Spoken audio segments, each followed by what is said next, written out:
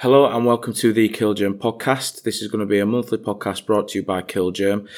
It's going to be myself plus a special guest every month, and we're going to speak about the relevant and up-to-date topics and just keep you informed. This first edition is a little bit different. We're basing it around the big news that I'm sure you've all heard about, the product withdrawals. Today I'm joined by Dr. Matt Davies, who is the head of the technical department at Killgerm. He's got 14 years in the industry after gaining his BSc in biology from York University and then going on to get his PhD from Aston University. Something that we wanted to speak to you about today is the Asian hornet. So Matt, what's been going on this year? Quite a few things, Eden. There's been a number of sightings of the Asian hornet in the UK. The first sighting in the UK this year was in July, and that was at New Milton in Hampshire. Just a single hornet in that sighting. Following on from that, on the 2nd of September in the Tamworth area of Staffordshire, there was a subsequent finding. In that case, a nest was located and destroyed. A further sighting was from Ashford in Kent, so that was on the 9th of September. So in quick succession from the Tamworth sighting, not saying that the two are related, they're not. Most recently, 1st of October at Christchurch, there was another Asian hornet sighting. So it has been a busy season, relatively speaking. Okay, so that's clearly a fair few. But what's the concern? Do they pose a threat? There are two ways in which the Asian hornet can pose a threat. The first one, and probably the most significant concern, is the threat to honeybee health. They're able to actually decimate honeybee colonies. And a second concern, possibly a bit more towards the public health pest control arena, is the threat from their stings. Like familiar wasp species and the European hornet, there is potential for anaphylactic shock in humans should they be stung by the Asian hornet. Wow, so clearly quite a big deal. But how do you actually spot one? It's really handy. There's a really good identification sheet on the Non-Native Species Secretariat website. But of course, this is a podcast, so you can't see that at this moment in time. I've got a few tips that I can share with people for quick identification. The Asian hornet is almost entirely black in colour. It's got a dark brown or black velvety body. The thing that stands out is that on the abdomen, the fourth segment is yellow/orange in colour, and that's quite a striking colour difference there. A further thing is the size. They're not actually large. You'd expect them to be quite big. Everybody says hornet and expects some giant insect that might take your head off. This isn't the case. The workers of the hornet are about 25 mil long in size, up to 25 mil, and the queens are up to 30 mil, so smaller than the European hornet, and quite noticeably so. One of my favourite features to look for are the legs. The ends of the legs of the Asian hornet have these characteristic yellow coloration. It looks quite striking, really. It looks like they've been dipped in yellow paint. So is that why people call it the yellow-legged hornet? That's it. It does have an alternate common name of the yellow-legged hornet. I'll behave and stick to the Asian hornet to avoid confusion, and I'll throw in a scientific name, why not? Vespa velutina is the scientific name. Yeah, I think that's the thing, what you said there. When I first heard the term Asian hornet, I was expecting some kind of beast of an insect that's going to knock you over if it lands on you, but that's clearly not the case. So you mentioned the European hornet earlier. Is there anything else that people could confuse it with? That's right. Killgerm have received a number of photographs from customers, and these people should be applauded. Very keen, dedicated, wanting to make sure any potential Asian hornet sightings are flagged up. But we've had images of giant wood wasps sent in, the occasional hoverfly as well, and these are quite striking yellow and black coloured insects that can be mistaken for other things, and not the case. Not the Asian hornet, different species, and again refer people to the ID sheet that's widely available on the internet just for reference. Okay, so if you do come across one of these, how do you report it? There are official routes in terms of reporting Asian hornet sightings, and yes, Killgerm have received samples that people thought might be the Asian hornet, and we've looked at images to help people. But I must point you towards the official channels. The preferred route is actually to get something called the Asian Hornet Watch app.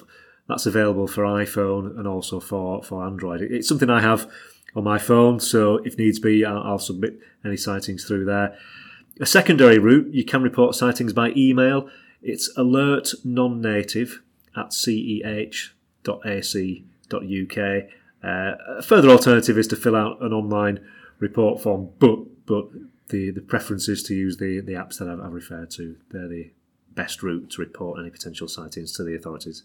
Right, that's great. So is there anything else that people need to know? Yeah, I think what I failed to mention there was quite right to include a photograph of the sighting just to aid the people involved with the identification. So certainly do that. Other things, sort of facts and figures regarding the Asian hornet. One thing that not many people are that familiar with is their nesting habits. Quite a number of their nests are high in elevation. Over half of their nests, certainly on the continent, are above 10 metres in elevation, so expect to find them quite high up in trees. Wow, so with them being so high up, how would you actually treat that?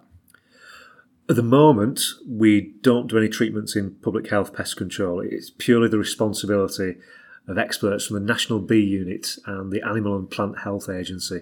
So it's certainly not a free-for-all for public health pest controllers. Got to go through the official channels there.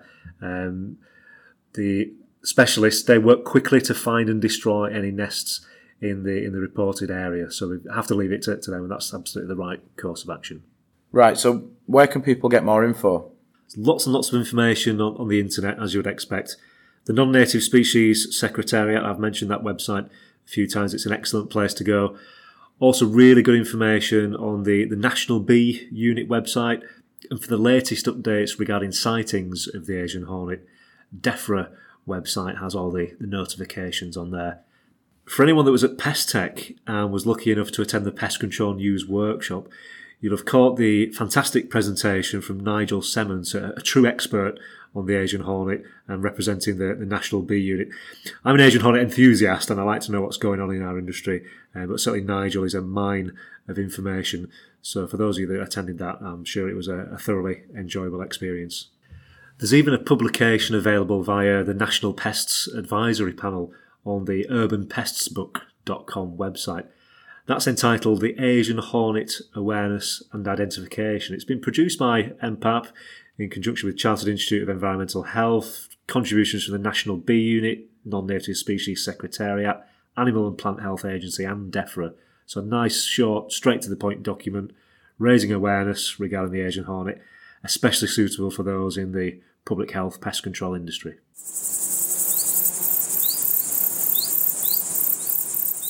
So we are back on the road again from now until the end of the year. They're all northern based from now. We've got one in Scotland, up in Glasgow next week on the 13th of November. That's a breakfast meeting. Then another breakfast meeting in Penrith on the 27th. We also have a workshop coming up in West Yorkshire on the 21st of November. We have none across December as it stands, but we will be back in January, so the rest of you won't have to wait too long until you see us again.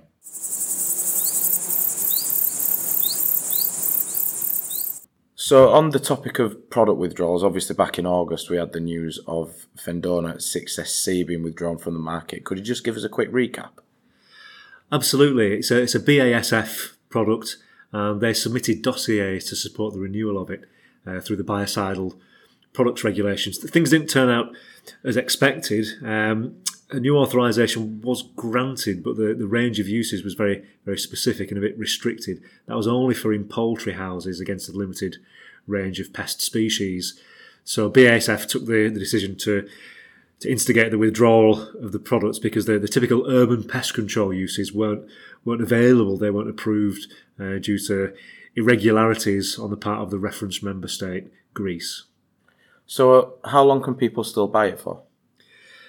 That's right. There's been a notification for withdrawal, and it wasn't something that took place with immediate effect in August, so that there is still time for people to purchase this product for further use. And the official end date, 12th of January 2020, is the last date for sale and supply, but of course it's likely that stocks will have been exhausted by then. For people that still hold Fendona 6SC, in terms of them being a user, a pest controller using the product, the last date for use is the 16th of July 2020. So still some good life in that product. And that last date for use is also the last date for storage and disposal. It's not all doom and gloom. The way to word this one is it's a temporary withdrawal. We fully expect Fendona 6SC to make a return to the public health pest control market at some point in the future with a good label and some familiar areas of use and familiar pest species regarding urban health, public health pest control. How are we looking in terms of alternatives? There's a molecular mesh type product that causes physical immobilisation of insects, something called Vaser Prevector. That's certainly an interesting new development and proving quite effective against bedbugs in the field. So there are some options, physical products regarding freezing and things like that. Okay, so you've touched on it there, but could you tell me more about these physical products? Absolutely fine.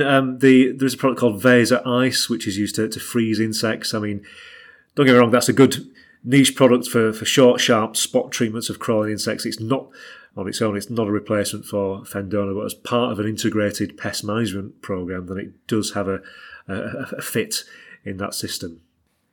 And where should people go for more advice on this? Best thing to do, it's a busy time in terms of changes in our industry regarding insecticides, authorisations, changes to labels and withdrawal of products. There's a good number of technical people at Killgerm that keep abreast of these changes in the industry. We've got a mixture of people with decades of practical experience, entomologists, myself and a colleague. So between us all, and in conjunction with the manufacturers, then we're able to provide good, sensible advice to fight your way through these tricky times. So that brings us to the end of this first edition of the Killgerm podcast. Huge thank you to Matt for joining me today to talk about these topics. As I said, it'll usually be a slightly different format. We're just trying to stay up to date and talk to you about the withdrawal of a very, very popular product in Fendona 6SC and have a chat to you about the Asian hornets as well. Now, one thing I do want to speak to you about today before I let you go is CPD points. Now, they are available for listening to the podcast through Basis Prompt and the BPCA. For Basis Prompt, if you go to podcast.killgerm.com, scroll to the online form on the page and input the details that it asks for. Now, you'll notice that it asks for a code, and the code that you'll need for this podcast is KG-PC-1019. That's K for Kilo, G for Golf, P for Papa, C for Charlie, -1019. You will need to do that every time you listen to a Killgerm podcast to get all your points. For the BPCA, it's a bit different. Head to their website and fill in their online form to claim your CPD points and just put it down as unstructured learning. It's the exact same as how you do it for their recorded webinars for those of you that have done that. Make sure that you are claiming your CPD points for this because it is a good way of proving that you are keeping up to date with the industry and it does help you towards that magic number. From here, we'll be releasing monthly. We'll have it dropping in your inboxes and promoting it on social media, so just keep an eye on that and you will be up to date with what we're doing at this side. Thank you for listening and we will see you soon.